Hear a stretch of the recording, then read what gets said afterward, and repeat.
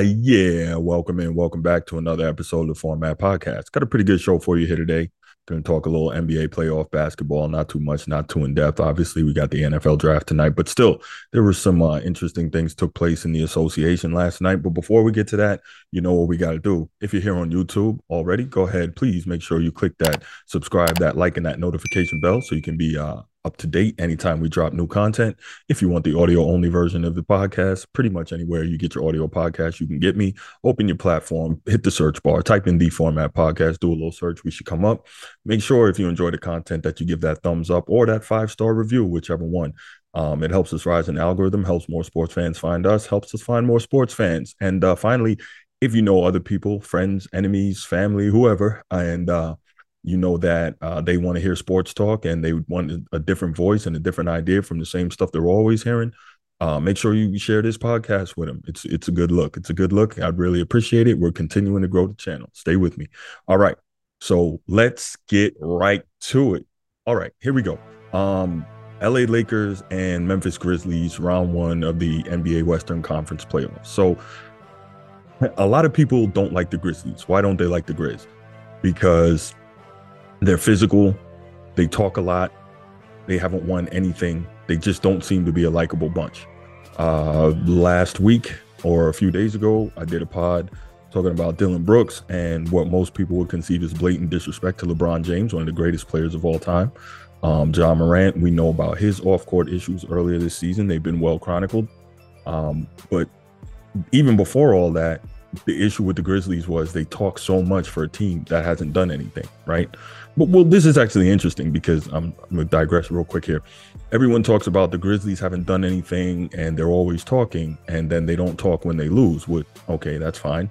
But on the flip side, how are they supposed to?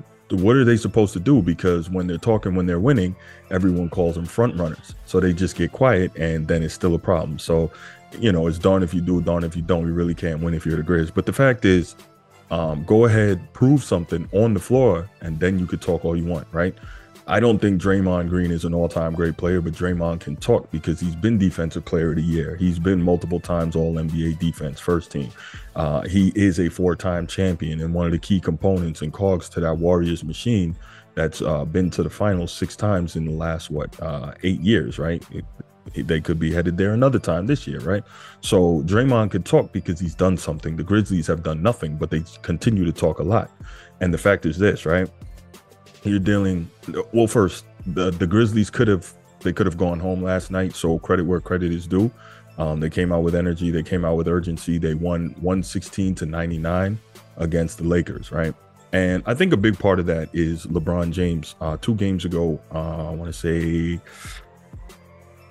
game 4, LeBron James had the big 2020 game, right? And incredible, especially for a guy his age, and all that is great. But last night, you could see that, you know, no matter how great he has been, time catches up with everyone. And there were instances where, you know, the Lakers were out on the break and he just couldn't keep up with them.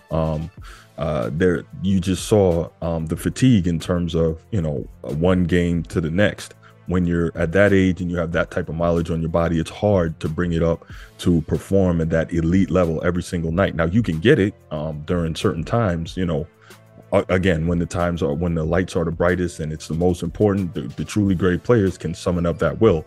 But to be able to do it game in and game out like he once could, you can see it's just not there. And following up that 20-point, 20-rebound game that he had the other night, last night, LeBron is 5 for 17, only 1 for 9 from 3 for 15 points.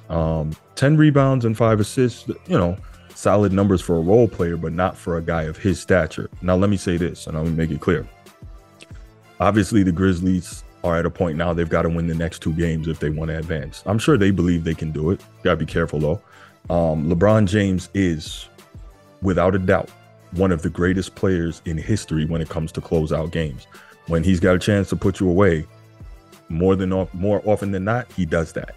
And then even if you're the Grizzlies and you get past Game 6 in LA, okay, cool.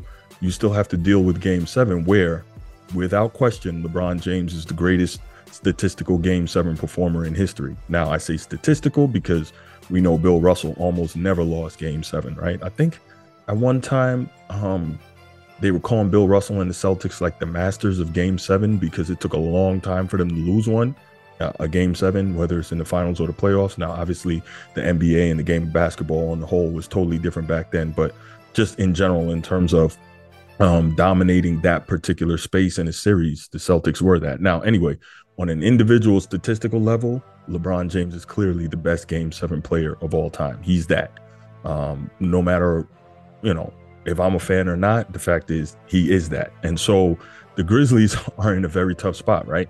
They've got to try to get refocused because they've got to go to LA. That crowd is going to be raucous and hostile at the Crypt. And so they have to deal with that. LeBron will probably have a very good game and try to summon up the energy to close these guys out. But then even if the Grizzlies do get past them and have to go to a Game 7, well, you heard what I just said about LeBron in Game 7s. He's that guy. He has tremendous performances in Game 7 the vast majority of the time. So if you're the Grizz, you have to be prepared for that. I was going to say you don't want to see that, but since you're still down 3-2 in the series, well, you're going to have to see it regardless if you hope to advance. Anthony Davis is definitely playing better, 31 and 19 last night. So the last few games, he's really been attacking the glass. And that's something that's been like a real pet peeve of mine, just watching modern NBA basketball so much, is that one of the one of the core tenets of basketball, you got to control the boards, right? The great Pat Riley once said, no rebounds, no rings. But it's amazing to me how few offensive rebounds there seem to be in the modern game. You see so many teams, they come down, they shoot a wild 3 in transition, or they shoot a 3 in the half court, but there's no effort whatsoever to crash the glass and try to dominate the boards. More often than not, you dominate the boards, you get extra possessions, you win basketball games. But that seems to have changed. Obviously, I'm not a coach, right? So I can't speak to that. And it's just amazing to see how much that's changed. But when you control the glass and you rebound, you have a really good chance, especially if you're even, a team with less star power and less talent. But regardless of that, Anthony Davis is doing what he's been brought to LA to do. And I respect it. And we saw, a couple of years ago after the bubble, the prevailing thought was supposed to be that Anthony Davis would take over from LeBron and LeBron would kind of pass the mantle to him. Now, I never believed that was what LeBron was going to do.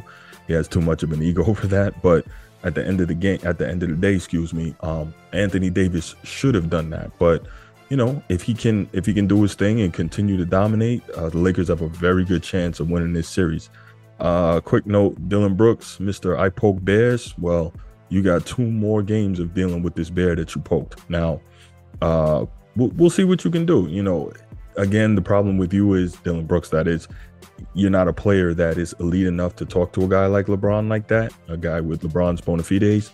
But hey, you did it. Now you have to deal with it. So, you got to keep pushing. You got to maximize your effort.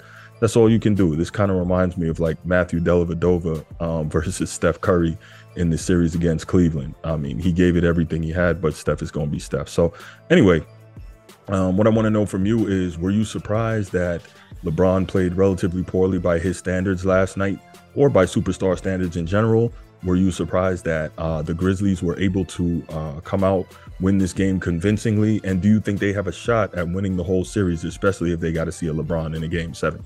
Leave your comments in the comment section. Look forward to hearing you. Look forward to reading them and responding to them. And I'll be back next episode. And I'm out. Peace.